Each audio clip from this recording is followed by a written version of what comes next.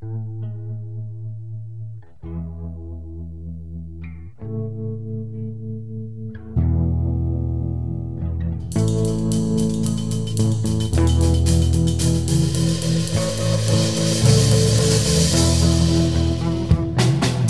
there, welcome to Motorcycles and Misfits here at the Recycle Garage in the sunny, for now, Santa Cruz, California. Yes, we had about 3 raindrops. Yeah. Wow. Oh, we did? I felt it. I did. I did too. It was blustery today. Wind was blowing. There's debris on the road. Yeah, that time of year. Hey, let's talk about who is here in the garage. This is Liza. What up, my wigwags? And next to me, I've got Jim E. Hello. Then I got Michael. Howdy. Isaac. Got in my Bella. No. On the pretty girl couch tonight, we got Bagel. Hello there. Sexy thing. And we got Brooke. Let's get toothsome. Did you prepare him for that? Then we got Naked Jim. Hey, Sheila from Texas. I got 4 out of 8 on the fairing quiz. The only one I knew I got right was the... I thought it was 10. I got 8 out of 10. I missed 2. Yeah, anyway. And then we got Charlie. Yo, what's up? And our latest legal writer is Micah. Hi. Who got her permit. Yay! That was the most lackluster ever. Should have heard Charlie when I called him and told him that I got my permit. He was like, oh, cool. When did you do that? I was like 5 hours into an engine rebuild. How'd that engine rebuild go, Charlie? It doesn't shift. You won't need that. Oh, so you built a 0. Yeah. Perfect. Just leave it in third. Well, it shifted before I put the cases back together, and it shifted before I put the clutch in, and then when I put the engine into the bike, it doesn't shift. Just call it a fixie motorcycle and sell it to a hipster. No, dude, it's getting there. Comes with brown seat. So Micah, you guys went for a ride. Was this your first solo ride out on the street today? Yeah, it was. Cool. How'd you do? I dropped the bike. But it was okay. I dropped it at a stop, and I had other people help me pick it up because I need to work out more. But it was fun. It was good. After we stopped at the end of Westcliff and got off and got back on again, heading home to drop my bike off, that was a lot better, and I can actually pull away from a stop sign and not stall now, which is very exciting. I mean, it's also learning the clutch and everything on a new bike. I heard something about some wheelies. There's some really cool Harleys that showed up. One of them did this sweet burnout. So sweet. I heard Micah was popping some wheelies. Yeah. Well, Micah, because I'm always trying to learn from other people's mistakes. You said you fell over. How exactly did that happen? I put my left foot down, and then I felt the bike going right, so I tried to put my right foot down, and I missed the ground, and it fell, and I was like, fuck, it's down. So you discovered that one leg is shorter than the other? That I'm especially talented at falling. Or was there a pothole there? No, I just kind of missed it. I went for it, and it... How do you miss the ground? I'm not sure. It happened. We don't have to talk about it. So what I think is hilarious is that we've all totally done it, but we're totally going to... Yes, we've all done it. Yes, I don't know about you, Michael, but I have extremely long legs, and I have not done that. I haven't missed the ground. I dropped my bike in my front yard twice the first day I had it, but you bought an 800-pound bike. 700. Well, Micah, get that inner ear problem worked out, and hopefully it'll be okay. Welcome to the club. Well done. She kicked ass. She was fantastic. I have to say, I have almost done that before, and honestly, there are places where the road crowns really steeply, you put your left foot down, and then you go to put your right foot down, and all of a sudden it's 6 inches lower, and you're like, whoa! And then luckily I've caught it, but it doesn't always happen. We can say that's what happened. Yeah. Yeah, that's okay. Yeah. Okay, you can make that decision. Plus, you're on a sure. scooter. That's my call. She was, Sure. And, well, at least it's nothing like what Kat went through, so. It was on Westcliff, the most dangerous road we have here. Yeah, right. And just a quick Kat update. She was here at the garage today, hanging out. Yay, Cat. Popping wheelies. I know, she was not pleased when I threw a helmet on her head and said, whenever you're on wheels, you got to wear a helmet. When I saw her in the wheelchair, I said, "Oh, we need 2 of these things." Wheelchair races. Oh yeah. Oh, now finally we can do the proper dildo jousting. Wheelchair version. Yes. Excellent. I like it. I feel that it should be noted that we are a solid 2 for 2 on casualties for rides on Westcliff in 2 weeks. We're at a 100% rate. Casualties? That's true. Who's the other Who's the casualty? other one? The bike was the casualty. Well, that's 2 bikes dropped on the ground Yeah, at low speed. Yeah. Oh, Mine I was see no what you're speed. saying. Mine was literally no speed.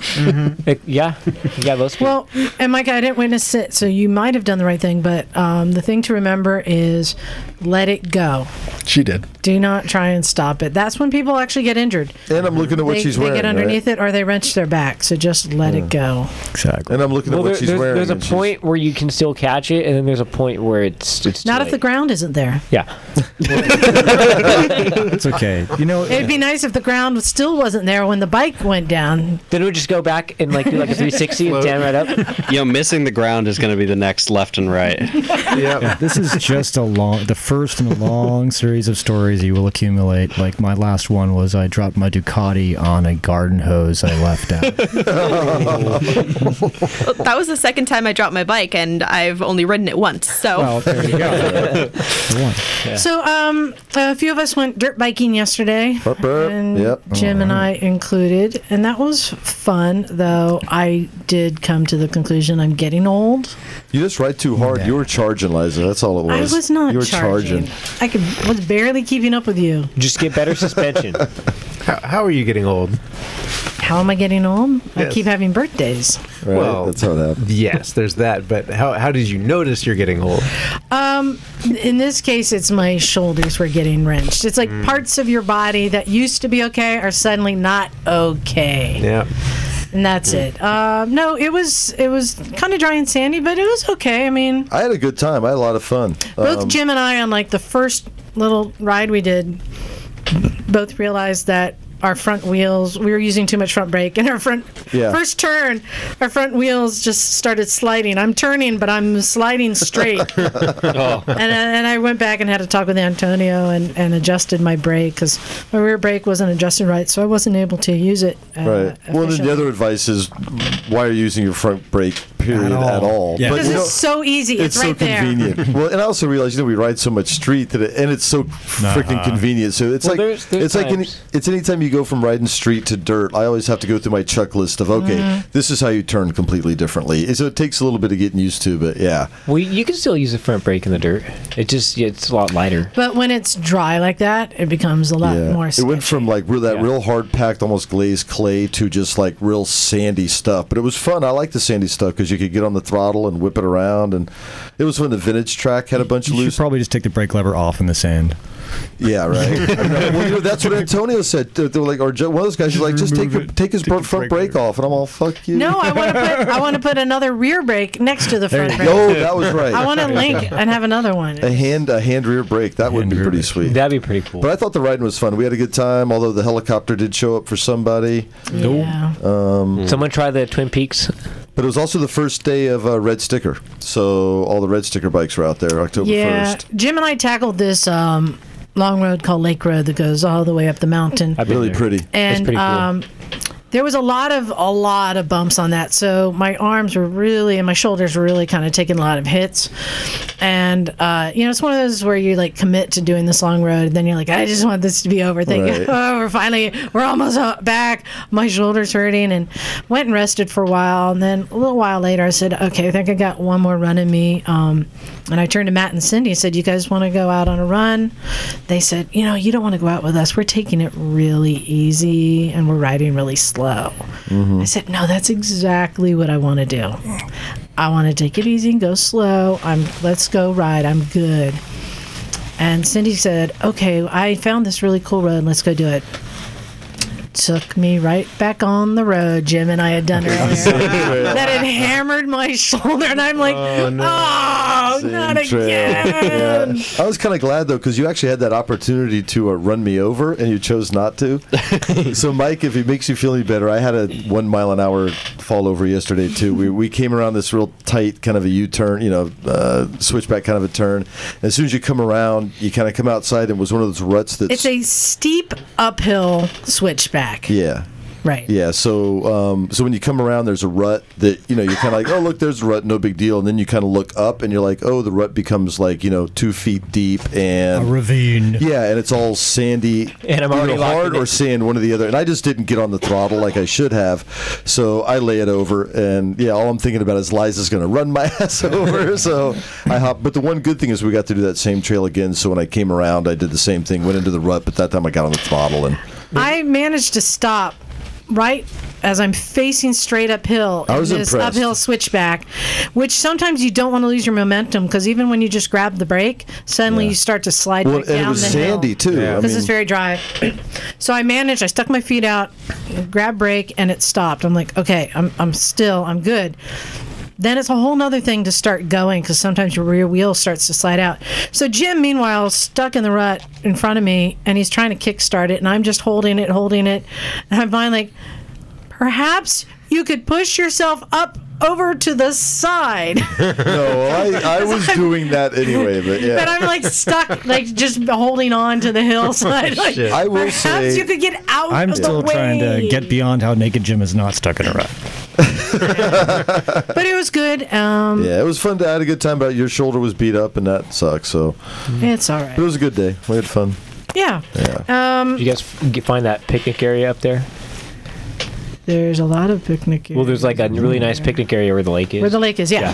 That's pretty cool. And there's like a lot of little like playground stuff there to play around in, Yeah, it was good. And then, let's see, today, there was some shit getting done.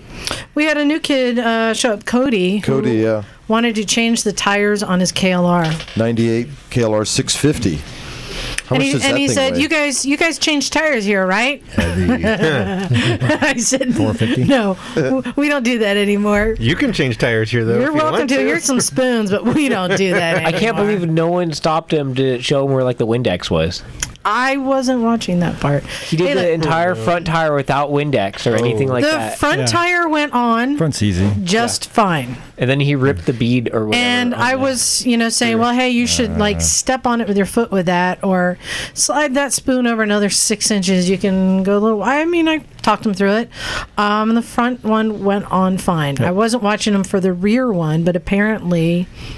Apparently the tire's a little bit old, and when he was trying to force it on, it actually split the bead of the tire. Yeah. But these were used tires he was putting on. They were actually like 6 years old, so it's probably a good thing to throw the bead. But on 6-year-old tires? Yeah. The bike came with dirt tires and dual sport tires, and he was taking the dirt off and trying to put the dual sports on. So he just had to put the dirt one back on, but it was just fun. It was like 3 or 4 of us just sitting there and pointing and directing and watching him work. Well, I rolled up from the DFR and I look at this guy doing this thing without Windex or anything. I'm like, man, that's fucked up. But then you didn't say anything, and you're just like, no, I went. I grabbed the bottle of Windex and I brought it over, and I'm like, dude, spray that shit. Okay, good. And he sprayed it, and it was much easier. Yeah, cool. But he had already ripped the bead. Oh man. So you know what else I did today? I did some more organization in the toolbox. The toolbox is looking good. I was checking it out when I was putting some stuff away. Very organized. So because we have so many different people using tools here, I have quite a few of the same thing. And I used to keep all of the wrenches on the racks, and then all the sockets were on the little socket holders. Nobody would ever put them back in order. They'd mix American and metric. It was driving me nuts. And then it got to a point where people weren't putting anything back on the racks and just throwing them in the drawer, and it was just a heap of tools, and it's been driving me nuts. And I finally I got smarter. And then we got all those sockets, remember? Like icing all the sockets. So I finally got smarter. So in the socket drawer, I just put little white divider boxes that are about 4 inches by 3 inches, and labeled them. And now people can just throw all the 10s in one box, and all the 12s in one box, and all the 14s. I don't care how many points it is, or they're just all in there. As long as you can find it. And then I was trying to figure out how to organize the wrenches, and I sent John Dalton up to the thrift store to go buy some silverware trays. Which worked out really good because they actually fit. They're low enough to fit into the drawer. Cool. And that way we can just throw all the 12s in again, all the 10s in. I was putting wrenches in, and it was actually really easy, except you have no 11. No, there is something marked 11. It's just not between 10 and 12. 11 is a rare bird, so it's in a heap pile. Yeah, well, right now it's in your 10, so. Well, get it out of there. It should be with the heap. 6, 7, 8, 9, 11. So people looking to organize, if you have a lot of the same tools or mismatched sets, the silverware tray worked out pretty well. And then, let's see. Oh, my Super Duke's been overheating, so I finally dug in and started dismantling shit. Oh, yeah? It was low on coolant. It was interesting. We thought it could have been the fan, too, though, right? Fan started working once I put coolant in. I'm not sure. But I started looking how to flush and fill the coolant, and there's this whole thing about raising the front wheel up like 50 centimeters, and this whole thing. I'm like, so you can burp the system. Burp the baby. Yeah, so I'm like, amazing how the fan turns on once the coolant actually contacts the switch. That's what it is. Okay. Because there was obviously a connection, but we couldn't figure. So that's it. So why was it low on coolant in the first place? I don't know. Last week I did a long ride through the hills, had no overheating problems. But then on the next day, when Adrian took it just on West Cliff, which is 5-6 blocks from here, it overheated. So I blame Donald Trump. I'm good with that. Thanks, Obama. We can do that. Yeah, thanks, Obama. My Super Duke overheated. It's all your fault. And and we had another new guy come by. Name is Colin. He's from Vancouver area. Oh, he had the jacked up rear axle nut. Yeah, he's on a Shadow, and he had some work done on it, and they put his axle nut on so tight he couldn't get it off, and he had almost completely stripped it. Well, wasn't he trying to use an American socket? He was using an American socket. It was like a 7/8 on something else. Yeah, never ever do that. So then I was pointing to different tools and techniques to try, and he tried. He couldn't get it, and he was ready to give up. And I said, "Let me step in," and got hammer. a bar and another person helped to pry his exhaust far enough away to get a proper socket in there, and then I put another bar up on that socket so I could hammer, because the socket was behind the pipe. So I put another straight bar all the way down to the ground and up so I could hammer like 3 inches above the nut, and drove the proper socket on there. Because that's one of the when I saw what he was doing, the first thing I said, I'm like, how hard is it to take the exhaust off? Because you couldn't get to the nut properly. Yeah. I'm going to say, because I used a hammer, and a hammer is a great tool to use in the garage, but it can be so misused so easily. Yes. I think that's the one tool only experienced mechanics should be allowed to use. And in this case, it worked. Now my favorite tool. But the funny, most experienced mechanics say their favorite tool is a hammer. I know. Hammer. Well, Charlie, I still haven't even taken you off of vice grip probation. I've started using those properly. With the hammer, I was doing the crankshaft. I pressed the cases together, and now it wasn't spinning. It was like spinning really tightly. I was like, "Fuck!" And I hit it with a hammer, and it fixed it. Yeah, but does it shift? But we're getting there. Personally, I like to just hit it again. So it worked out. So I was able just to loosen it like a quarter of a turn just to get it loose enough, and then we put the cotter pin in because it's a castle nut, so it's not going to come off. And now he can go get it off to replace it. But it was just finding the right combination of tools and method. That's something I have to admit I love doing. Well, he was ready to give up, and then just goes to show, don't give up. And I'm really good at getting off stuck nuts. Yeah, and these nuts. These nuts. Froze nuts. Never had any problem getting mine off. So, Bagel. Liza Yes, froze Liza. nuts. You are here with your friend Brooke, Indeed. and you guys recently got back from a trip that we have been calling Scooter Stand. So, Jim, E, and I have both been on this trip, so we're all dying to know. I want to hear about your trip to Pakistan. Where'd you go? What'd you do? Where'd you go? Yeah, well, So, tell me about it. we flew into Islamabad and basically rode 40 to 50-year-old Vespas from there all the way up to the Chinese border at Hunjarab, then back down the Karakoram Highway until we turned off to the road to a store, and then rode from a store across the Deosai Plains to Skardu, and then from Skardu back to Gilgit, and then Gilgit back down to Islamabad. And we did that all in 2 weeks, about 1,250 miles round trip. Did you go to Shandur? No, we did not go to Chandur. Okay. That was too far to the west, but we just went up and down. Right on. So let's start with you got to Islamabad. Yes. How was it? Brooke, were you even prepared? I'm really glad that Bagel knows where we were because I was lost the whole time.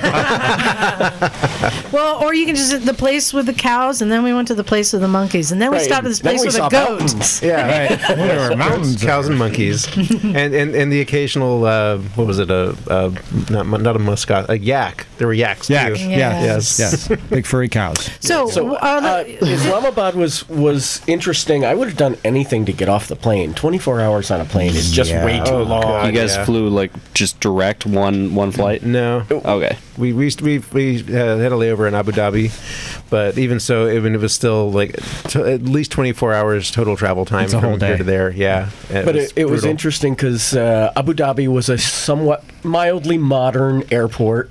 And you said, okay, I get this. Right. And then you fly into Islamabad, and you're like, I'm in a different world. Yes. how did that go in there? Because that was the worst part of my whole trip. Oh, well, that was our introduction to being the white guys in country, where every person in the airport turns and looks at you. Did you figure out which line to get into for customs? I mean, we got in a line and it moved and we got there. I mean, it seemed like there were all sorts of labels and people just didn't seem to be following any particular label. So we just got in one and went through. Just like traffic throughout the whole country. I mean, the one beautiful thing is everyone's very helpful.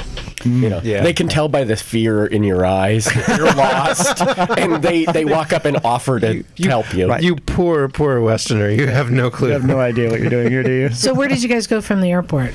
Because you had some time to spend in Islamabad, right? Yeah. Well, we got in at night, so Altaf picked us up at the airport and drove us to our hotel. We were completely exhausted, but the ride just from the airport to our hotel left just an indelible impression of chaos and impending doom at nighttime. At nighttime, yes, going through the roads of Islamabad. First, just the exit driveway of the airport is concrete barricades, razor wire, and men with high-powered rifles everywhere on all sides of the street. Yep. No, I had a very similar experience when I flew into Delhi. Like, I was like, oh, this isn't so bad. I was like going like, this is a very nice highway, and then we turned one corner. I was like, I'm gonna die. Why am I here?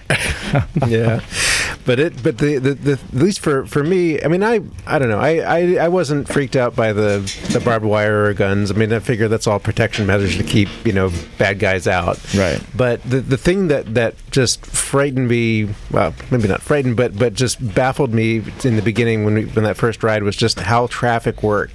Because I knew it was totally different from traffic in the West, but it was just a sea of all types of different vehicles, seemingly going in every which direction, and I was just absolutely baffled how there were not mass casualties and there are lines on the road pile-ups. I mean, there are people do paint lines on the road. Just nobody pays attention to them at all. Yeah, they're like not even suggestions. It's just like decorations. Right, decorations. Yeah, that's what it is. And just every vehicle just moves like fish in the sea is the best way I found to describe it.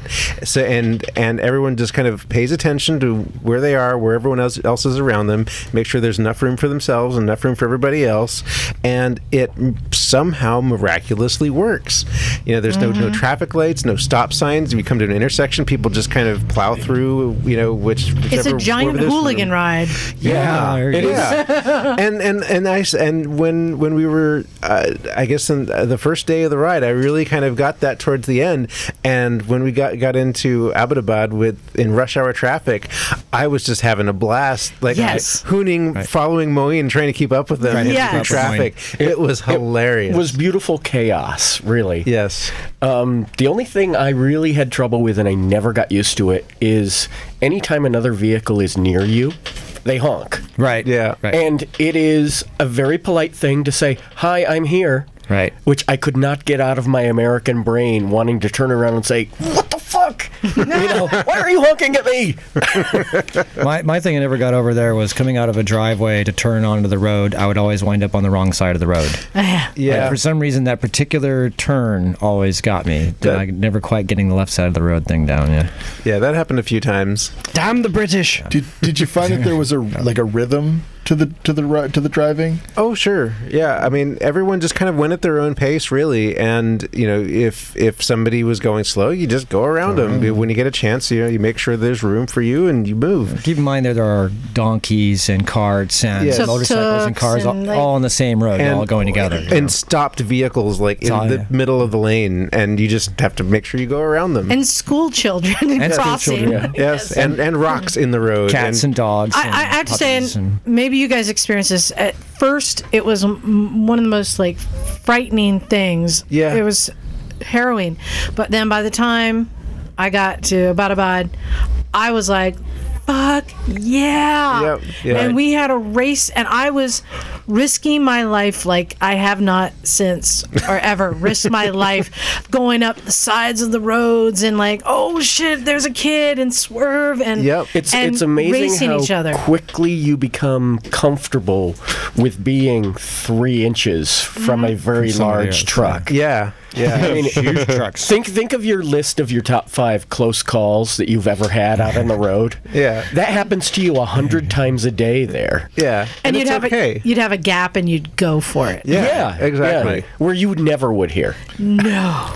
So, but we also have to say, I thought I was having the time of my life hooning over there. Mm-hmm. Then I was like, Moin, I can't believe this is legal. He says, no, it's not legal. Yeah, it's not legal at all. You just don't get in trouble for it. So did you guys go through Murray on the way up? Yes, we went through Murray. On the way back, we just sort of flew by it on the way up. Yeah. How'd you like the pavement through there? I found it a little greasy and slick. The polished, more in Murray. The polished asphalt? Yes. Oh, very wonderful stuff. Yeah, it was so worn that it is smooth as glass. Yes, my God. And of course, things drip oil onto the pavement, and when you come around a curve and all of a sudden you start to feel your rear tire just kind of sliding out on you, you're like, whoa, okay, take it easy. Oh, the road from Murray down to Yeah. I raced that. Oh, jeez.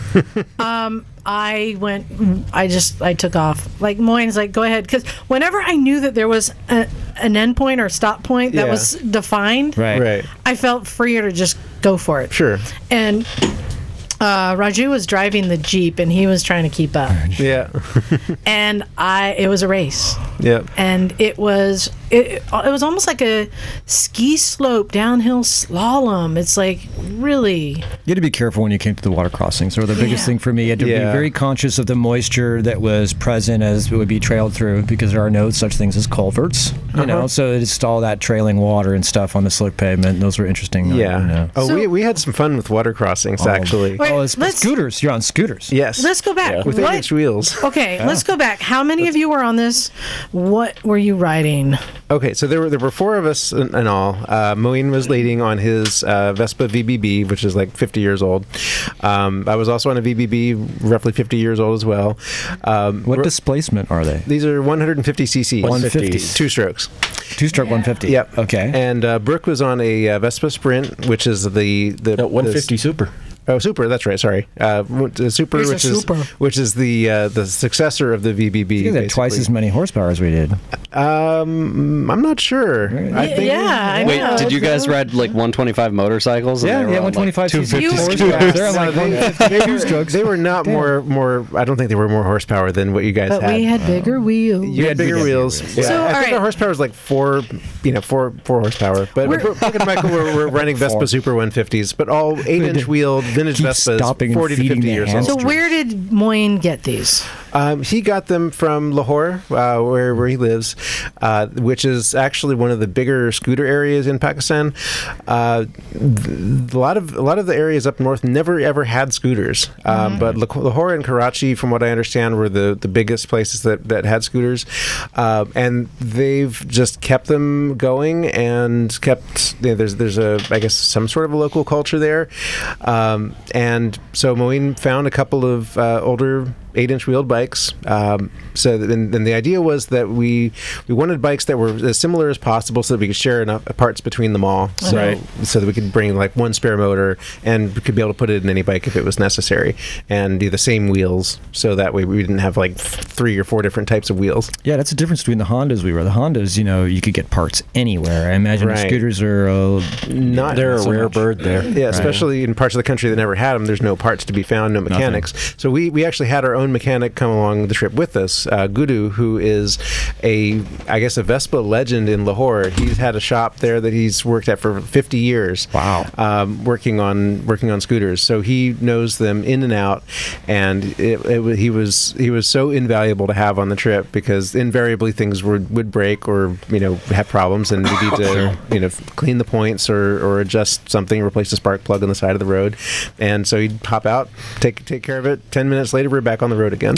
So this is something I love about Moyne. So basically, when you met him here through the garage, you said, "Hey, tell me about the scooters. I'd love to come over." And he said, "Sure, I'll just buy a bunch and come on over." Yeah, pretty much. Figure it out. Basically, the guy digs up the only guru mechanic around, digs up the scooters, and just makes it happen. Yep.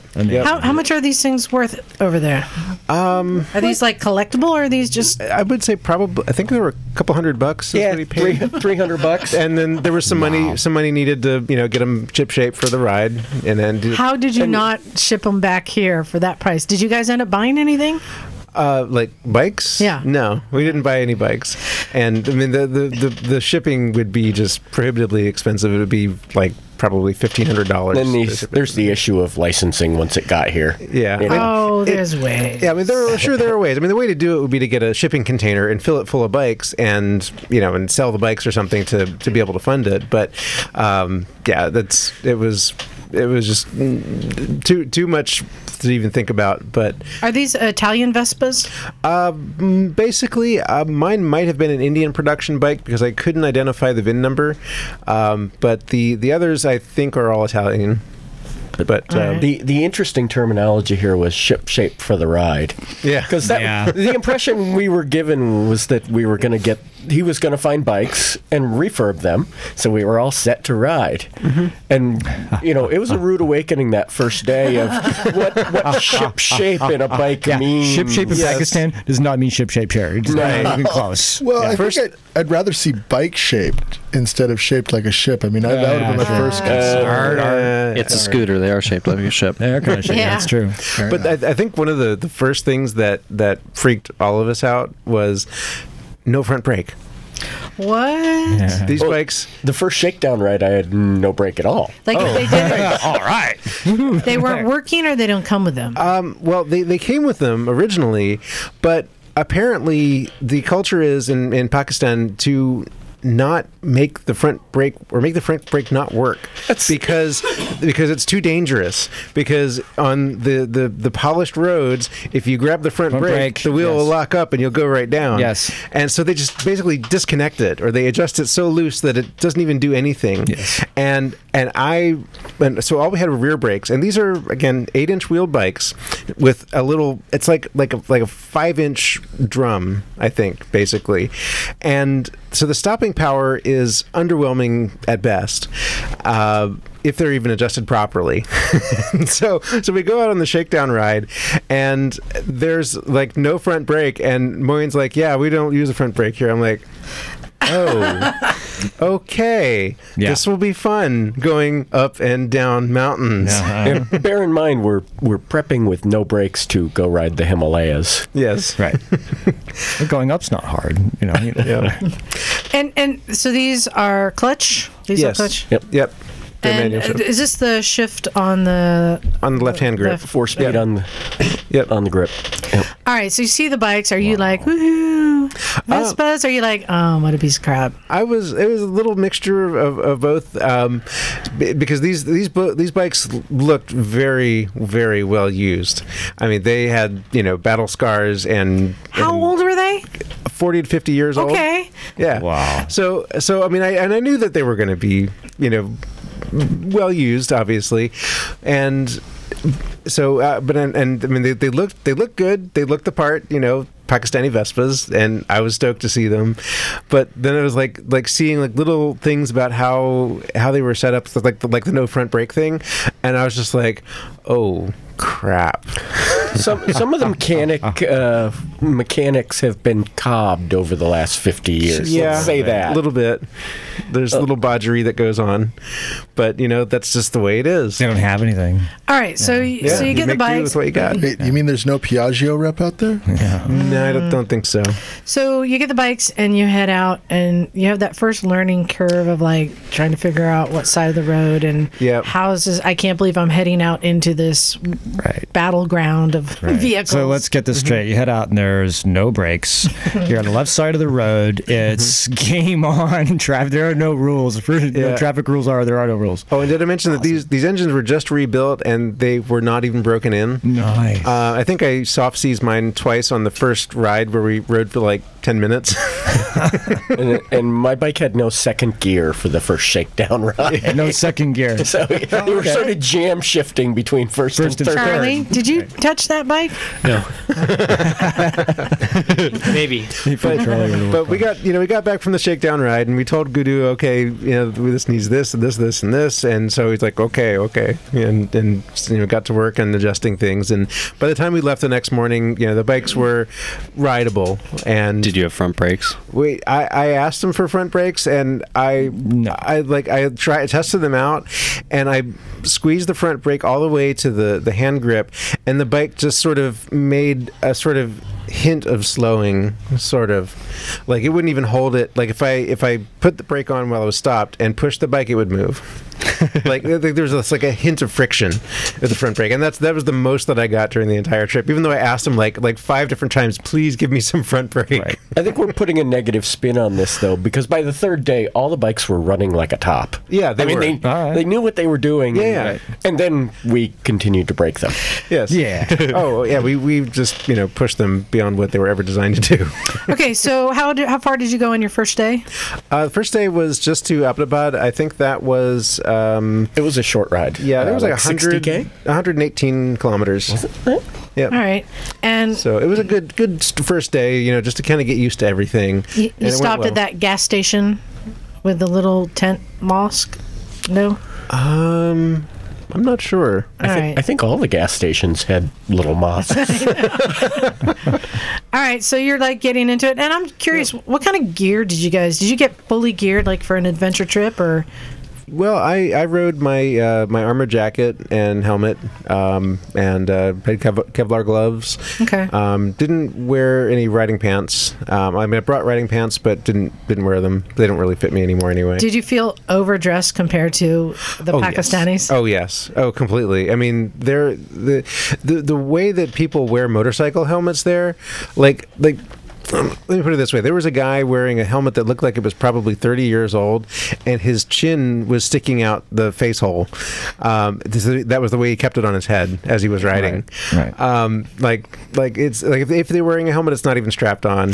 You have to remember that a brand new helmet there costs, what was it, like $3 or $7? Do you remember? Yeah, they're really cheap, but they're not a gear culture. I mean, you're lucky to have a helmet on at all. Like I saw a guy wearing like a construction hard hat, and that was probably better than a lot of the helmets I saw people wearing. A lot of like football Easy Rider style kind of situations. I always felt when I come into a town like I was like a knight in armor. Yes, I felt like I was a spaceman, like astronaut coming in. What can I say? The country they got heel toe shifters because people wear sandals, right? Yeah, and babies on the front, juniors between mom and and dad, and mom's sitting side saddle in a burqa. Yep. Okay. Yep. And the dad's wearing a long camise. Right. And the whole country runs like that. Yeah. Okay. And it all works. That was one of the craziest things that I didn't get used to is all the toddlers sitting on handlebars. Yeah, on handlebars. Yeah. Yep. I did witness a guy going down the road, and the guy in the back had a live goat under each arm. So I believe it. Okay, that deserves an award. Going down the road. Yeah. Yep. So toddlers and goats, yaks and tuk-tuks. What else did you see on the roads? Like, what kind? Scooters obviously in Lahore, but like, is there a bike culture to speak of? Yeah. Yeah, actually, there are a lot more bikes on the road than there are here because that's what people can afford. Okay. The average lower to middle class person who can afford a vehicle can afford a Honda 125. Okay, so it's really interesting because every single bike is exactly the same. Okay. People pimp them out in different ways.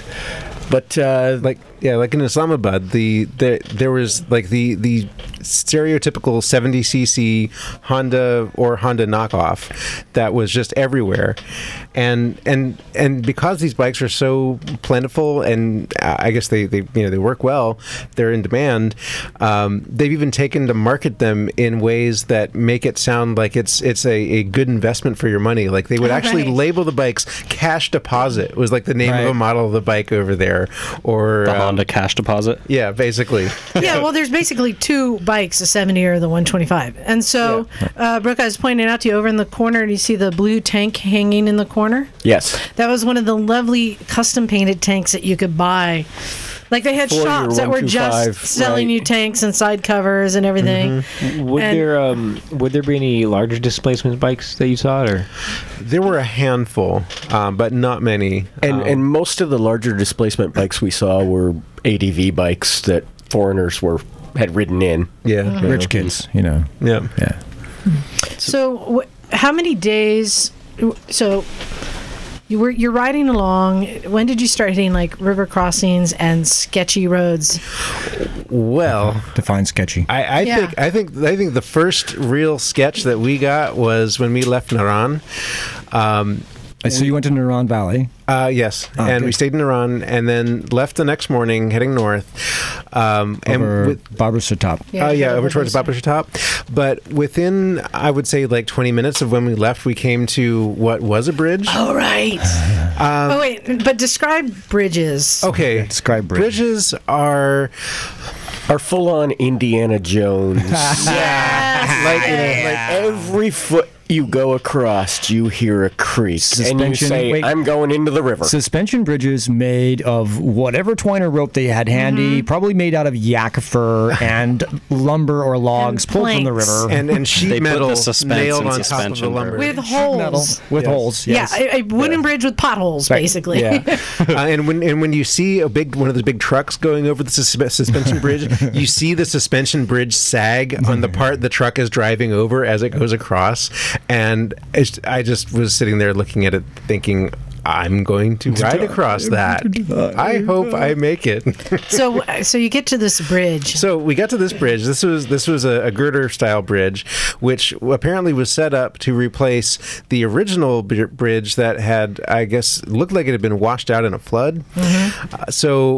But we got to the bridge, and there were all these cars backed up, and all these people standing around, and we're wondering, okay, what's going on here? So we stopped for traffic and sort of eagle-eyed down into the valley and said, I think that bridge is gone. Yeah, so we kind of worked our way down there and got off, and sure enough, there was one of the big Pakistani trucks that had been overloaded with bags of cement. Had tried to cross this bridge at like 5:30 in the morning, and the bridge said "fuck it" and collapsed. You need to sort of define big Pakistani truck and overloaded.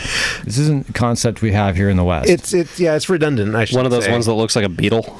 It looks like a giant jewel box. Yeah. Yeah. It's like some short bed, like that jewel box up there. Why do I have a jewel box in the military garage, style, like dual differential rear axle, compound, low, maximum speeds probably 40 miles an hour. And then when they load it to like the hilt. to the hilt, like it's with bricks or concrete or something. And they raise the sides and front of the bed of the truck up as high as they possibly can, so they can fit more stuff in there. And there's like even a little like compartment over the cab of the truck where they can stuff more things stuff. in. They stuff them so high they fall over. Yeah. I think I think we all encountered trucks that had fallen over. Truck. Wow. They just fall over. Yeah, I mean the bridge was the only one I saw that had actually fallen over anywhere, but like the whole side of the bridge just collapsed and the truck was like half like hanging into the river. Oh my gosh. And people were still walking across the bridge. The leftover piece of the bridge. and driving their sheep across. And again with the herds of goats. And getting the cement off the truck because that's valuable.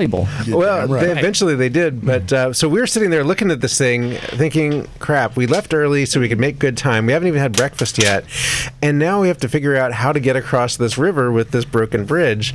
And well, we decided, well, the locals are going across. It doesn't seem like it's moving, so let's just carry the scooters across. And with the help of some locals, that's exactly what we did. And they are famous for being Sherpas. So, you can talk them into picking up anything and carrying it across. Resourcefulness in places like Pakistan. People say, I come around the road and there's a big rock in the road. And people are like, wow, what happens? And I go, well, it depends if it's a good rock. And people are like, what do you mean depends if it's a good rock? And I say, well, if you can make concrete out of it, some guys come along and they bust it up right quick. But if you can't do anything with it, it stays in the road. That's resourceful. That's resourceful, right? Yeah. So is this the point where you realize this is not like any other trip Yes. you've ever gone on? This is the point where I got really excited because the whole the idea of wow, this becomes a true adventure when things go sideways. Yeah. And right there, that's when I said, all right, no matter what goes wrong or what crazy shit happens, I'm gonna surf it. Yeah. Yes. Yeah, it's like comfort zone is just gone. Forget about it. It doesn't even exist. You're just out there and you do what you got to do to get where you got to go. And and with the help of other people, we got our bikes across the bridge. It made it safe and sound. And then we had to cross another like water crossing on the other side of the bridge, which was like a little part off of the river. And Moeen went first. He went right through it and made it all the way. And then I think, Brooke, did you go next or did I go? Yeah, I think I went next. Yeah, you went next and you stalled out and had to push your bike through. It's funny because it wasn't until I was halfway across the river that I realized that it was up over the floorboards. It's kind of deep. Yeah. Which means a Vespa engine is completely submerged. Yes. Yep. And I went across and I stalled out too. But we managed to get our bikes through and we had to take electrical components off and blow the water out of them and managed to get the bike started again. So, and then I think you went through the same arc that I went through because I was following you on Facebook, where at first I was just, you're overwhelmed by this different culture, and then you start to just take in all the beautiful country. Yep. And then you start to discover beyond the country the people. Yes. Right. And we all kind of go through this arc. And Brooke, you have a great story I want you to tell that I think really sums up. It's hard for us, again, as Americans, to fathom this. I mean, maybe that happens here, but usually not. Why don't you tell the story? Well, one of the interesting things about the whole trip is they culturally have a basic tenet called Mahan Navazi, which means take care of the guest. Right. And that is the first thing anybody jumps to. No matter what, no matter where you go, you're a guest in our country. What do you need? What can I do for you? Would you like to come to dinner? It's amazing. Anything. And they think of you before themselves. Yeah. Case in point, one of the big stories of the trip for me was I'm a camera guy, so I had GoPros strapped all over me, and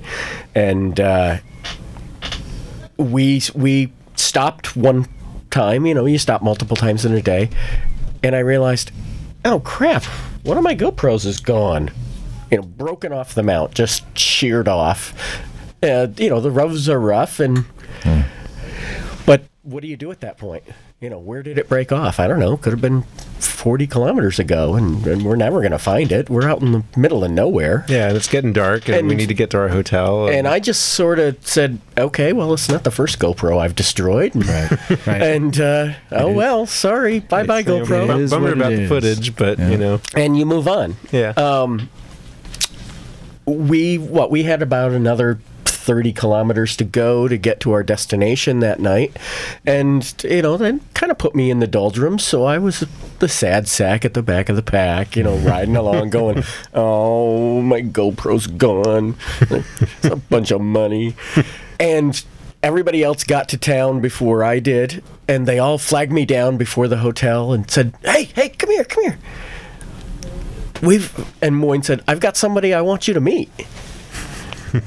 Okay, whatever. I'm up for meeting anybody. That's why I'm here.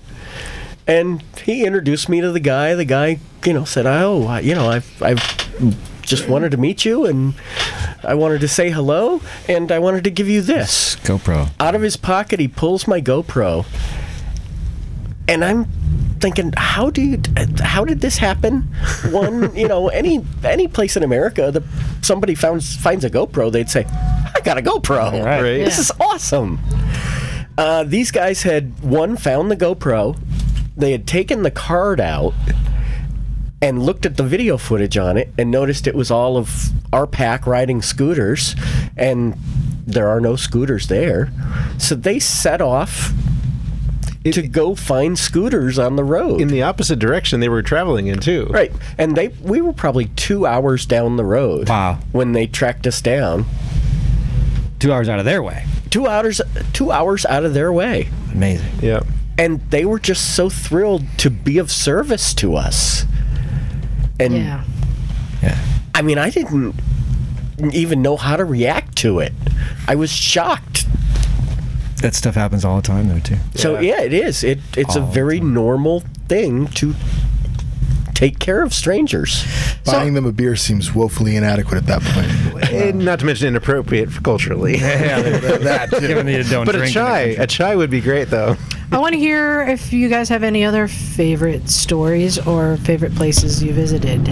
Well, I think that the most fun I had there was in the Hunza Valley in Karimabad, because not only is it an absolutely beautiful place, it's this sort of jewel of a lush valley, nestled in the mountains of Pakistan, but it has this old fort that we went and toured, which is really neat, but we had live music they performed for us at the hotel there. This group came and performed for us and just whoever else was there, and we just had this party out on the roof and jamming out and dancing, and it was just a wonderful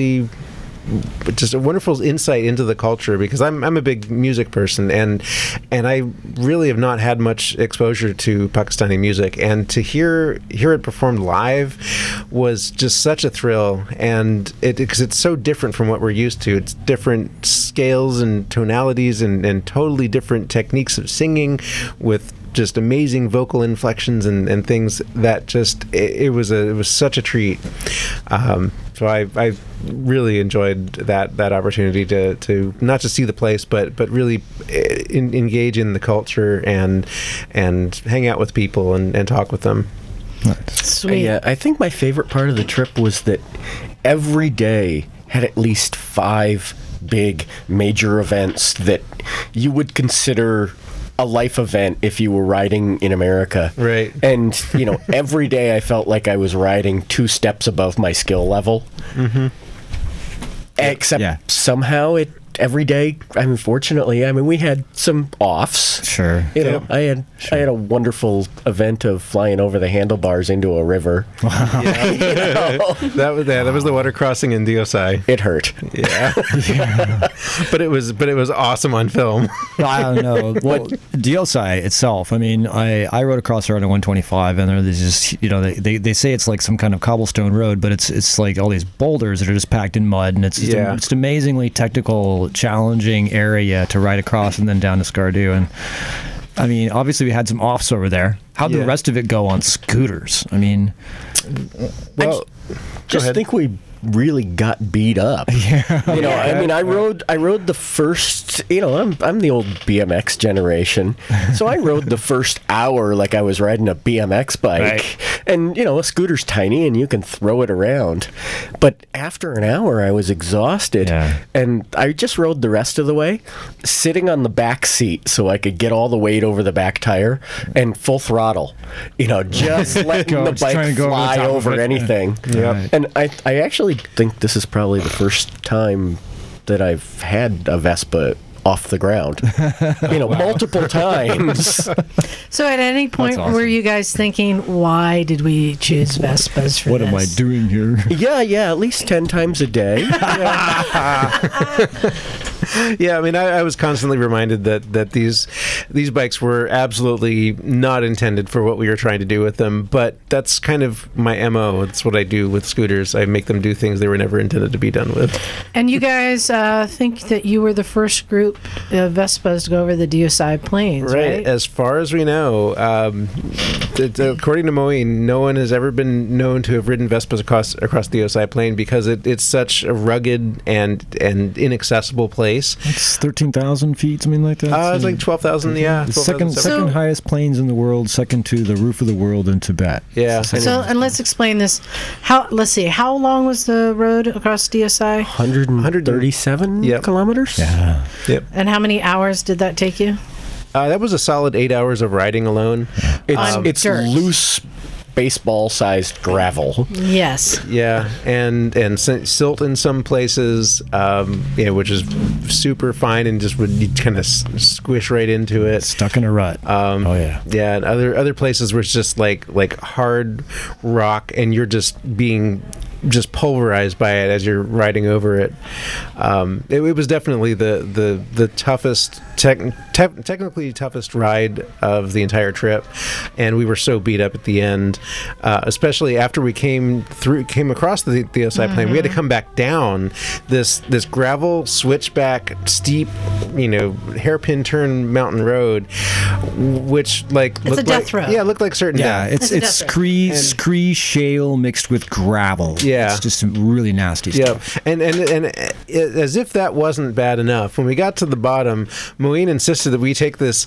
There's this really nice, relatively nice for Pakitan standards, modern bridge that was solid, going across the river at the end of the road.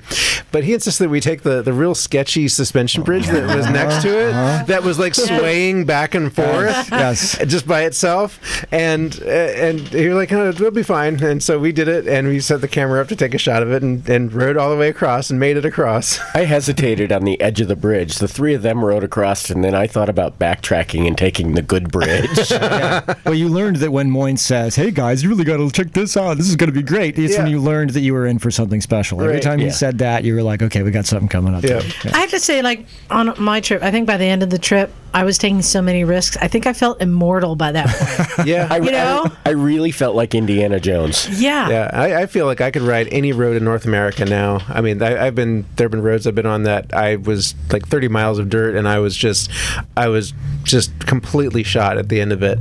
Now I'm just like, that's nothing. And then you guys, did you take the road up to Rama Lake? We didn't ride it, but we took the van up because it was getting dark, but Moeen wanted to show us the place up there, and we took this big Toyota van up this narrow, windy road on up cliff sides, getting up there. Where there are points where there have been landslides. Yes. Yeah. And now there's these giant rocks where the road is. Easton and I were the only ones who took the bikes up there. It was like being a goat. Yeah. It was so much fun. Did you get up to Lake Saif Malouk by Naran, the backside of Naran? No. The little lake at the top of the mountain there? No, we didn't go there. But the Rama Lake ride up in the van was just about probably the most dangerous. Yeah. I had to. Yeah. We got to a point where we had the whole crew, because we had dropped off the bikes at the hotel, and the whole crew in the van, and the van was too heavy to get up the steep hill. Yeah. So we offloaded half of us. People. And then the van started driving up. And then we realized we're standing on the side of the road, and we had to run and jump into the side door of the moving van. Nice. And I'm a fat middle-aged man. It was not something I should be doing. You know what? We were having fun again because I think a lot of us by that point were feeling immortal. Moyne had his Jeep, and so people were hanging off the back and the sides of the Jeep on that road. That's normal in Pakistan. Yeah. Oh yeah, like so much fun. Charlie, you have to go do this trip, man. Maybe. You have to go do this trip. Yeah. All y'all, Isaac, Michael, you you'd have a guys blast. do not understand. You take so many risks and survive that. I'll do the one on Royal Enfields. You think Moyne could get us a bunch of dirt bikes? No, Royal Enfield's not the you get bike to the you wanna point ride. you get to the point where I did, where you just have to ride not to Rama Lake, but around Rama Lake, over the shepherd's footpaths over the water, and park your bike on top of a shepherd's shelter so that you can get a photo of yourself in the bike. So the only place I've ever gotten motion sickness is on a bus in the Himalayas. They will make me car sick. Nowhere else. See that. Never gotten anywhere else. Especially because the buses, when it goes around a turn, the bus leans like over to the outside by like 20 degrees. It's like you're asleep and you wake up and you look out the window and there's just a wall going by your face at like 30 miles an hour, like 3 inches away. Yeah. Yeah, I had issues going with the wall on one side, a sort of 3/4 lane, and then a couple 100-foot drop. Yes. My peripheral vision was getting all screwed up. With their version of a guardrail, which is cement blocks spaced fairly randomly Yeah, between like you and the 5 feet. cliff. enough, you know? like a enough saw so they blade. would really hurt if you hit them. Yeah. Exactly. That's what I always thought when I saw it. Like, that would really hurt. That was my thought too. Did you guys do? Is it from Babusar down to Chalas? Yes. Where it was that yeah. perfectly paved Yep. switchback of a racetrack kind of a Yes. road. Yep. That We came the other way. We came up that. wasn't that we so did much we did fun? both. Yeah. Did you do both ways? And yep. Oh, nice. Yeah. And There, it every was- now and then you'd hit these roads and there's no cars. Yeah, there were cars when we were doing it, but I think we were being careful not to push the scooters too hard at that point because we didn't know how much they could take. The Karakoram Highway, both north and south of Gilgit, there are sections that go through tunnels, and the pavement's beautiful, and Yep. it's amazing. Yeah, and then there are other sections that look like the surface of the moon. Oh, well, you know. And then, so you also took the scooters up to Kunjarab Pass, which is what, like 16? 15,400. 15.4? How did the scooters handle that? Did you have to rejet? They did amazingly well. We did have jets, and we did a little bit of jetting, but for the most part, there were very few jet changes. I was amazed, but I think I figured it out why. I think that the technique is to let the dirt and dust from the air clog the jets as you go up in altitude to lean your mixture out, and then as you come back down, you just kind of clean them a little bit as you go. Right. And I think that's how we managed to do it the whole way with minimal jet changes. It was interesting because at that point, up at altitude, the scooters wouldn't go more than 10 miles per hour. And I just wanted to get up there because it was below zero. It was really Yeah. And I couldn't feel my hands by the time I got to the top. Yeah, and my bike really started having a hard time making it up there, and Moyne offered to let me take his bike up to the top. I thought he wasn't going to make it, but sure enough, he rode my bike all the way up, and so it made it too. And yeah, and it was literally below freezing at the top of the pass, which is, by the way, the highest paved border crossing in the world. And we rode up and parked off to the side because they don't let vehicles drive up to the actual border. But we walked the last 500 meters or so to the border, and it was like a party there. We got our bikes up there because they said, they have to stay here. And Moyne said, can we have one for a photo shoot? So they said, okay. And they took one up. And then he's like, but I need to get all the other people up here. So we're going to use another one to shuttle.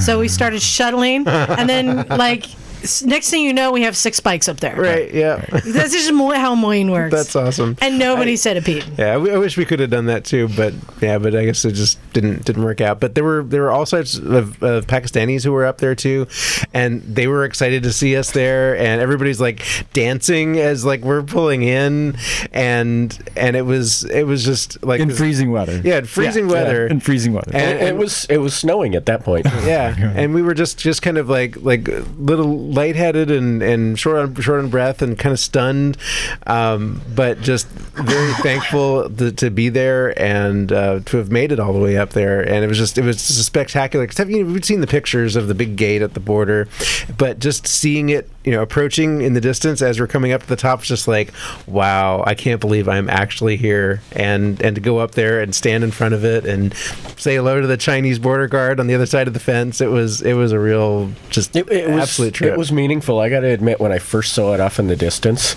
I got all a little choked up a little. Obviously I was pushed to my limit already, but then when I pulled in the scooter to park, I sort of had to get my composure. Cool. Don't let the guy see you cry. So, other than you crying like a girl, how did this trip change you guys? Reaffirmed my faith in humanity. Oh, I didn't see that one coming. There are good people everywhere, exactly. And it's amazing when you see people that are pure and happy. We saw people that have nothing. Yeah, they don't have anything. They don't have anything. But they have this happiness. And here I was worried that the 3 pairs of motorcycle gloves, that all cost $50 weren't going to be enough. And which is more than one of those guys makes in a month. And these people live in the Himalayas without any gloves. Right. And they are happy with it. But you can't buy your own cup of chai because you're a guest in your country. Yep. Right. Exactly. How about you, Bagel? How did it change you? Yeah, that is exactly the same experience that I had. It literally has reaffirmed my faith in humanity.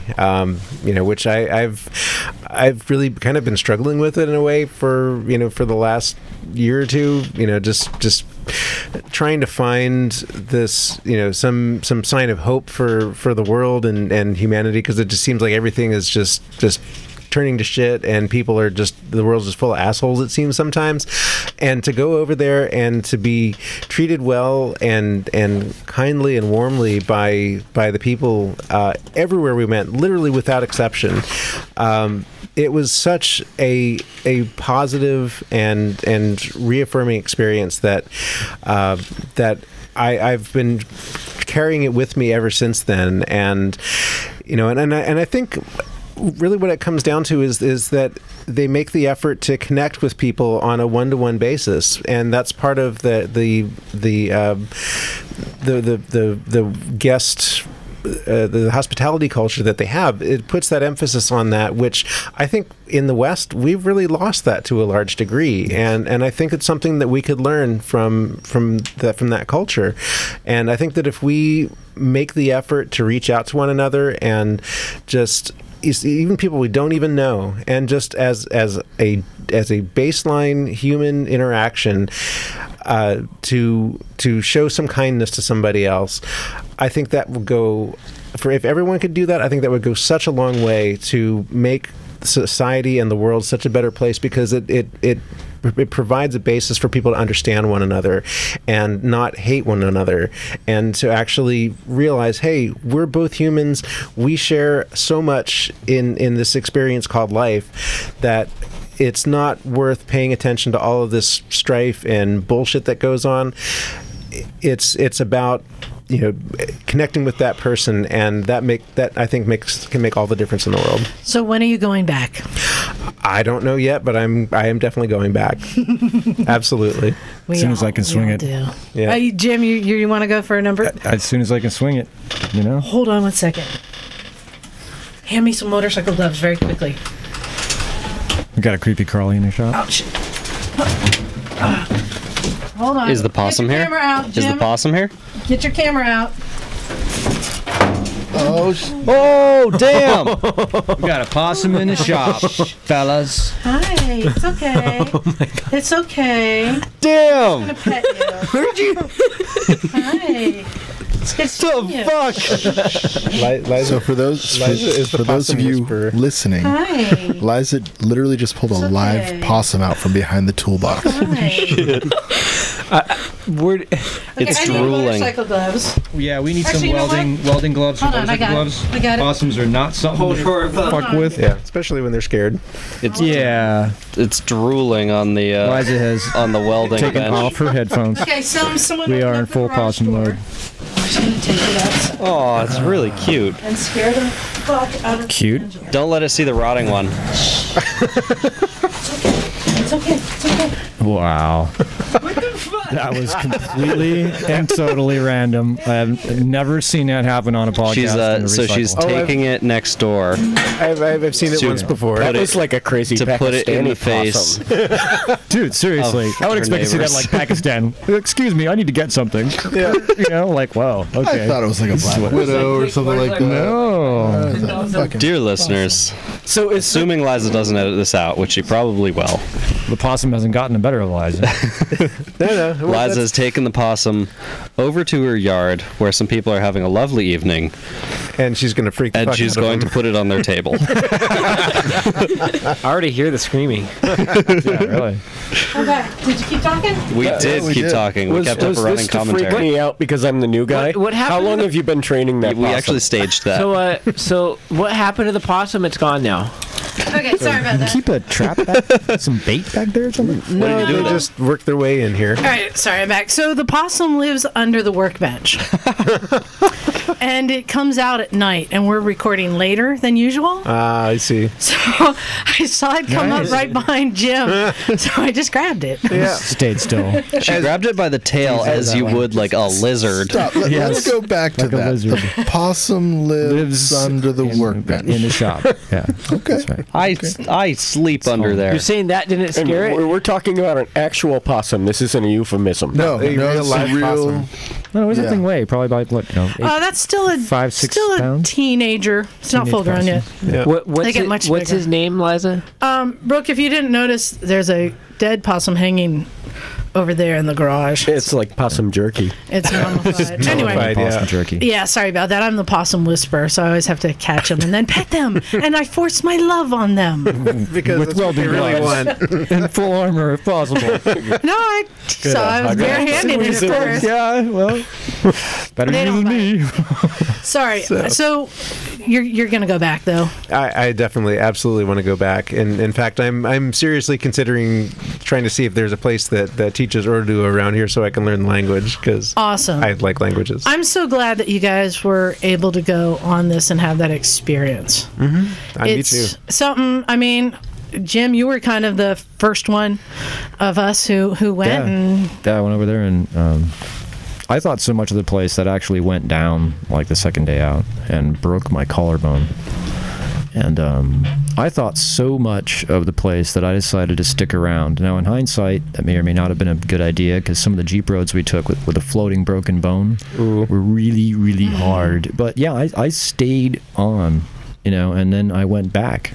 I came back to the States. I had I had my collarbone re-broken, a steel plate installed. I had a steel plate taken out. I went back and rode Pakistan with a steel plate in my riding jacket. Wow. Nice. Places like Hunza are, I don't know. Unlike any other place you've seen on the planet.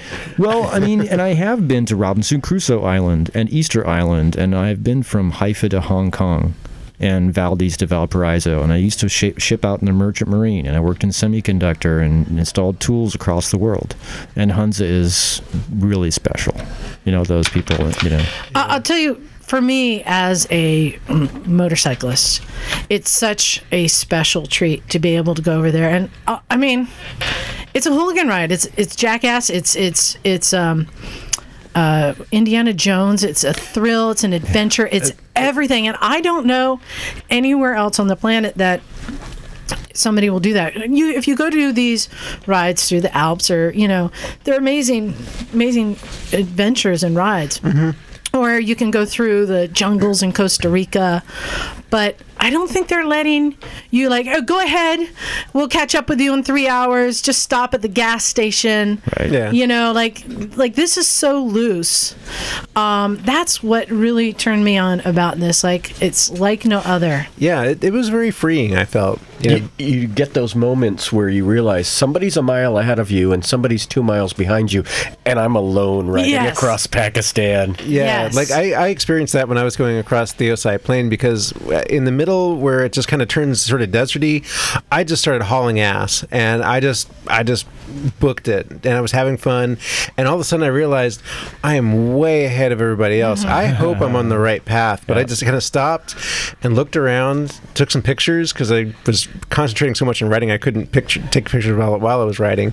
But there was no one around, and I was just like, okay, I'm just going to keep going, and I did, and had an absolute blast. Awesome. I mean, getting free. We were at Rama, at PTTC Rama, and the guys didn't even know about the lake. And I got on the bike and I said, I'm going exploring. Anybody want to go? And everybody's like, oh, I'm tired. You know? And I was like, and I went and found this lake, and I came back and I said, guys, you got to see this. Yeah. You know? But that's the kind of... See, you enjoyed the lake. I love the road to the lake. I just had so much fun going on all the roads. Oh, and the other thing we haven't even talked about is the food. Oh, my God. Oh, my God. The food is so good. And for people who have no idea about Pakistani food, it's very similar to Indian cuisine, but except you can eat beef. Yeah, and but the absolute best was cha-cha chicken in Gilgit. Oh my God, it's a spicy dry rub barbecue chicken, and it is so absolutely delicious. We stopped there twice, in fact, on the way back, because it was too good to pass up, and I think I ate 7 pieces of chicken that night. It was just so delicious. Well, for anyone listening, if this sounds like something you may be interested in doing, guess what? You can. Yes. Moin Khan, who puts this on, who hosts this, you can learn more if you go to adifferentagenda.com. Yes. And just learn from Bagel. He just asked him, hey, will you do a Vespa tour? He said, okay, I'll go buy some Vespas. Yep. This guy is so cool. He just wants people to come visit his country and take away from it what an amazing place it is. That's all he wants. Yeah, and to really see it for what it is, and not what is portrayed in the media and in people's minds, that get this completely distorted perception of what Pakistan is. And people think it's this hotbed of terrorism. Well, no, Pakistan is a target of terrorism, just like the United States is a target of terrorism. They are defending themselves from a bunch of assholes coming in from the outside, just like we are. They're good people and wonderful people, and you have to go there and see it for yourself. Yeah, let's just suffice to say that it's skewed. I'm in Hunza. I talked to my girlfriend. She's like, oh my God, there's these people, and they stoned her family member on the steps of Lahore, and you're not in Lahore anymore, are you? And I'm like, yeah, well, some kids ran through a high school back east and knifed 18 people right at the same time. You don't happen to be around there, are you? Right. I mean, it's the very, very skewed. Moyne has really diligently tried to put some together trips, and then there was an attack in a Christian park around Easter, and all of a sudden the trips just fell apart because everybody's like, oh my God, Pakistan's dangerous. No. And I still talk to people today. They're like, you didn't get killed? I'm like, you have no idea what you're talking about. The Himalayas might as well be in Nepal. Actually, in Skardu, the original English explorers actually called Skardu area Little Tibet, quote unquote. They actually found it and they called it Little Tibet. Yeah. It's that much different than what you may expect. So yeah, it really is. It's very interesting when you hear people say, "Oh, I'm heading off on an expedition to climb K2." Right. That's incredible. That's awesome. And you mentioned that's in Pakistan. Well, why would you go there? Why would you go there? Yeah. Right. Yeah. So I think the takeaway from this, I know a lot of us have talked about Pakistan. It's been an amazing adventure, but I cannot describe to you what a trip of a lifetime and what a special opportunity that Moin Khan is creating for bikers and scooterists. Yes, and if anybody else wants to do it on a scooter, he is open to doing another scooter tour. Did you see any tourists? When you foreign other than yourself, did you see? I saw Bagel. we did run into a German guy who was on one of his ADV bikes. Twin. Okay, who was heading down to Lahore and then over to India. Because the first year I went, there was nobody. Yeah, I mean, just a couple Chinese people up in Huntsville. That was it. Second year I went, there was a busload of Germans in Iran. Mm-hmm. There was a bunch of Chinese in Islamabad. There were a bunch of Chinese in Hunza. And if you guys saw foreigners there too, then I want to remind everybody who's listening that before 9/11, there were something like 60,000 foreigners in Hunza alone on 9/11. It used to be that kind of a place. And I think that right now it's going back to that kind of a place. So my suggestion is get in while the getting's good. Yeah, it's definitely. An inexpensive, beautiful trip, not swamped by other tourists. Go for it. Yeah, it's a jewel. So go to adifferentagenda.com and you can also see the film, the documentary that Jim E. was on his trip. Yep. So... And also ridethekKH.com. Yeah, do it. Actually, they're in the middle of a rebuild of that website, and he has added a Vespa tour on his website. Nice. Excellent. Nice. So, hey, I wanted to get to some emails while we can. I'm going to start with one. Hey, guys, this is Sean from Ladner, BC, just outside of Vancouver. He says it's a small town like Santa Cruz. Thanks for the podcast. I found it last spring when I was itching a ride, sitting in an office toiling away. Been riding for 20 plus years. My wife used to ride too until both of our bikes, they were CBR 600s, were stolen. He's had a mix of bikes. He's had an 83 Yamaha Maxim 750, the CBR 600, SV 650, and a 2004 Triumph Thruxton. Cool bike. Haven't had a bike for a couple years and was scouring Craigslist for a $500 project. Yes, that can be good. That can be bad. Well, at least you said project. Yeah. Right. He says he hasn't cracked into a motor since the little Briggs and Stratton in high school mechanics class. Well, they found a running Suzuki Marauder 800 for $1,500. So I guess so much for the $500 budget.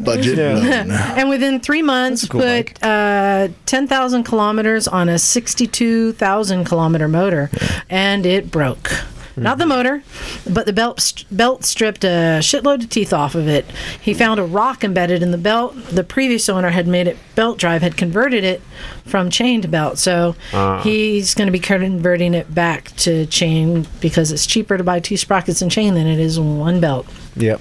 Says you guys make wrenching sound less intimidating. Basically, if you work on it and it breaks, fuck it, work on it some more. Yeah, pretty much. Just like Charlie. Well, I got no gears. I'm learning that one. Wrench, break, repeat. He says, if you guys have a chance, you should make a trek up to Sorrento, BC, a small town in the middle of bumfuck nowhere.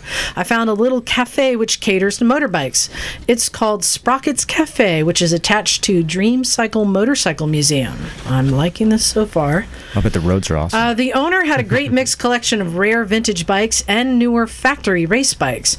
He has dirt trackers, flat trackers, race trackers, and everything in between, including bikes he's never heard of, like Greaves, Douglas, Jawa, Eatons. So he says, thanks again. You guys definitely keep me entertained on a 16-hour podcast marathon drive home this past weekend. Wow. Bikes on the bench and waiting for parts, or I would have rode. Thanks for the laughs, Sean. Thanks, Sean. That was really awesome. Yeah, right on. Thanks. Jim, you got something to share with us?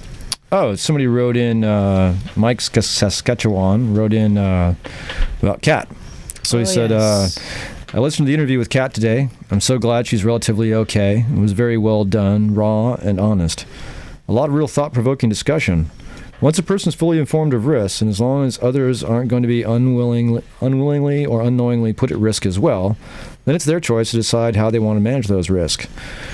This applies to almost everything from wearing a helmet to running with scissors. Kat made her choice and reappeared in the interview to be quite willing to accept the consequences. Would she do it differently if she could do it over? Of course she would. She would have avoided the minivan. Same way that your friend that lost his lower leg would have turned right instead of left if he knew which way the truck was going to turn. Yep. Until we start time traveling, we don't get do-overs. We just got to learn from life and decide how much risk we can tolerate. That tolerance changes depending on where you are in life. Single and 20, high risk acceptance. Young children and 30, probably lower risk tolerance. 50 and kids grown, slightly higher tolerance again. I'm sure some people will wear more gear after listening, at least for the short term. People tend to drift back to old habits. Best wishes to Kat and Doug as they recover from the stress and injuries. And thank you to Liza and the gang for enabling people from all over the world to be part of the Misfits and learn and share from real-world experience. Thanks. Right on, Mike. Good stuff. Right. What you got, Michael? So this one's from Thomas. Thomas says, your podcast is one of my favorites, and as a sport cruiser rider that fears the upcoming zombie apocalypse, you can guess where I first heard about you. Hearing about Kat's crash reminded me about why I have the bike I have now, a Yamaha Warrior. Cool. When I was 25, I had a 1986 FZ 750, and being 25, I was stupid crazy on it. When inevitably, I crashed. All I had on was board shorts, t-shirt, and flip-flops. It took me 4 years to get another bike, and I picked a bike that would be fun from 0 to 100, but keep me from doing the crazy things I did on my sports bike. I'm 40 now, and I'm ready for another sports bike. I wish I had a group in my area like yours. Maybe would have been ready at 35. So that's my crash story and why I ride what I ride at this stage of my life. Maybe in a future podcast, you guys can talk about the best bikes for your age or best bikes after a crash. Thank you for your podcast. It gets me through my boring UPS residential deliveries. Thanks. Cool. Yeah, it's a good suggestion. I'll think about that for future. A bike that doesn't crash? Yeah. I don't know. When I worked at the dealership, I just tell them to get the one that makes your bits twitch. 86 FCR. That was quite a bike back in the day. All right. What you got, Isaac? Ready. Hey, Misfits. Been listening to the podcast now for about 6 months, and I love what you guys are doing up there. Liza, what are you doing? What you're doing to help new riders is truly inspiring. I've been listening with great interest to your What Makes a Real Biker and to the Harley bashing. What makes me so interested is that, being as I am bike curious, I own a 2001 Gilroy Indian and a Ducati Naked. Nice. On the Indian, I have completely torn apart the motor, polished the heads, balanced and blueprinted, and it's the smoothest cruiser I've ever owned. The Ducati is Ducati, so just regular maintenance and valve adjustments are enough to keep me busy. Right. So regarding Harley guys not waving to sport bikes and sport bikes not waving to Harleys, I'm glad for this obvious douche detection system. I wave to all bikers, yes, Bagel, even scooters. Yes, thank you. Riders that don't wave to other riders are the riders that I wouldn't want to hang with on or off the bike. If you think you're cool, you aren't. That's how it works. Right on. Word. Keep up the great work, Misfits. I have some extra tools I want to donate to the shop, and I'll drop in on Sunday the next time I ride up the coast from SoCal. P.S. Hope Cat heals quickly and is back on the bike soon. I also hope the next time the guy in the minivan tries to cut off some bikers that he cuts off Hell's Angels. And I hope I'm there to video what happens next. Scott. Hey, and Scott, that Gilroy Indian that you have, Darren Cadies, who was one of our guests on the podcast called It's All in the Design. He was a designer for that. That's right. He's got a really great story, so you should listen to that podcast. It's all in the design. It's okay not to wave to trikes, though. Well, they're not bikes, right? Well, yeah. What you got, Bagel? All right, I have an email that says, "Hello, my name is Michael from Columbus, Ohio. Hello, Michael. I just recently picked up a hardtail chopper frame for $150. Yes. Nice. I wonder if I hope that includes a title. I have no idea what I'm doing with it, nor what to do with it. That's okay. But listening to your podcast gives me motivation and courage to turn this hunk of metal and do a kick-ass balls-to-the-wall street machine. Thank you guys for the awesome podcast. It makes my days at work go by so much quicker. Love you guys and everything you do for the inspiring bikers. Keep rocking out with your cock out." Thanks, Michael. And I think that's a good point. $150 for a frame. Did it come with a title? My suggestion would be, before you invest a lot of money in this, that you make sure that you're going to be able to get it registered. Get the title. So make sure that's good. Yeah, and I think the next step, because this is a big project, and I went through it, I think the next step is turn it into a rolling chassis. So just get your wheels and your suspension, your front end on there. Then you can start looking for Then a you motor should stick a and a 1981 tank Honda and a seat 900 and all straight that. pipes in. But the first thing, make it a roller. So just to help you kind of divide and conquer what to do next. That is a cool project, and there's a lot of parts out there. That's what's so cool about choppers, is you can get a lot of takeoff parts from Harleys and bolt them on. So good luck with that. Keep us up to date on it. You could make the first ever stock Harley. just out of all the removed stock parts. What you got, Charlie? Greetings, freaks. I mean that in the most loving way. Yes. I recently purchased a 2016 Suzuki Bandit 1250S after spending my first year and 6,000 miles on a 85 Honda Nighthawk 650. Emma would be so proud. She really would. It's actually titled to Emma. Nice. It seems like the Bandits have almost a cult following in the UK, but almost nothing in the USA, at least in the mid-Atlantic. Does Emma have any insight into this? Seeing as it's such a wonderful machine, I picked it over the FZ09 and GSX S1000, which I rode all 3 bikes in the same day at a demo event. Almost everybody I work with either rides a Harley or sport bike. The only thing they agree on is my bike is the least cool of them. Nice. Which makes it the coolest. Definitely. Well, I mean, it's a Bandit, so. Based on their chicken strips, looks like the CBR 600RR and the Gixxer 600 riders should actually be riding Harleys. Nah. And lastly, I'm attaching a photo of my first granddaughter, Emma, sitting on my Bandit. She's not old enough to go for a real ride, but I took the photo to worry her parents. That's a way to do it. That's awesome. Start them young. And Micah, what do you have there? From Neil Hobson in Toronto, Canada. Hey, Neil. Hey, Misfits. I just listened to your update on Kat's condition. All I can say is ouch. She sounds in good spirits and must be one tough cookie to handle that nasty spill. Here's hoping she recovers soon. In the meantime, I would like to send her a get well card. Can you give me an address where I can send the package? I probably can't send it straight to the hospital, so if I could send it to you folks first, or one of you could take it over when you go visit her. Can't wait for Mondays and your new podcast. Aw, thank you. So Kat is out of the hospital now and is in a wheelchair, and we were looking at what are those called, the death derby wheelchair things, or Murder ball. Murder ball? We gotta get her murder ball chair. Those things are sweet. Nice. I think we need to tether her to the back of one of the scooters. That can be done. Well, we can just do normal chariot racing. Your feet are already out. I know. You just make sure Doug's not there. I know. I'm thinking chariot racing, but with the wheels off and like 4 posts with old brake discs welded to them. I'm sure we'll come up with something fun for her. So thank you for everyone who emailed us, especially the people who are sending well wishes to Kat. She is recovering. The bones are taking longer, but amazingly, her road rash, a lot of it is really cleared up. Cool. I guess the ones that they were addressing at the hospital are really... They're treating it really well. She took herself off Dilaudid, so... Oh, good. Yeah, so That's she is nice. going to be fine. And I think most importantly, her attitude is great. And that goes a long way when you're healing. And she is a trooper. I think next week you should try roll a bubble wrap instead of the helmet. I don't know. So I think this is the point where we say thank you to everyone who made it this far, listen through.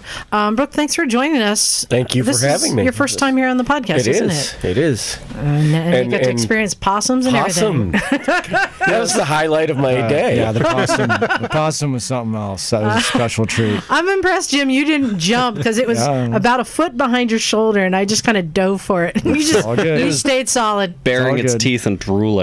You look like you had it under control. Well, that's one of the lessons you learn when you ride through Pakistan. You just kind of take things as they come and not get freaked out by it. Sit tight. Direction will come when it's needed. Yes. It's all good. I know. So, I think really go check out adifferentagenda.com. I'm always amazed what an amazing trip this is, but how many people are so reluctant. They always have a reason. Oh, I don't have the money. I don't have the time. Yeah. It's one of those things you need to just commit to it, and it will happen. Yes. Quit making excuses. Just make it happen however you can. You know what? Go live life. And this is an amazing way to do it. If you are a biker, this is an experience you should have. Yep. That said, I think we're ready to get out of here. motorcyclesandmisfits.com is a place to go. From there, you will find our link to our Patreon. Thank you to our Patreon subscribers. You'll find a link to our YouTube page, which I'm going to have to get on Mike. He hasn't been putting anything new out. He's been too busy stitching and sewing leatherwork. Yeah. You can purchase a t-shirt there. And you can also find our email address and our voicemail number. Just go to motorcyclesandmisfits.com. You also find a link to our Facebook page, and you can see our posts. About every week, we post new pictures of what's going on in the garage. You can put faces to the names. So again, thank you everyone for listening. I think we're ready to get out of here. This is Liza signing off. Jim. Michael. Isaac. Bagel. Brooke. Charlie. Micah. And we're out of here. Cool.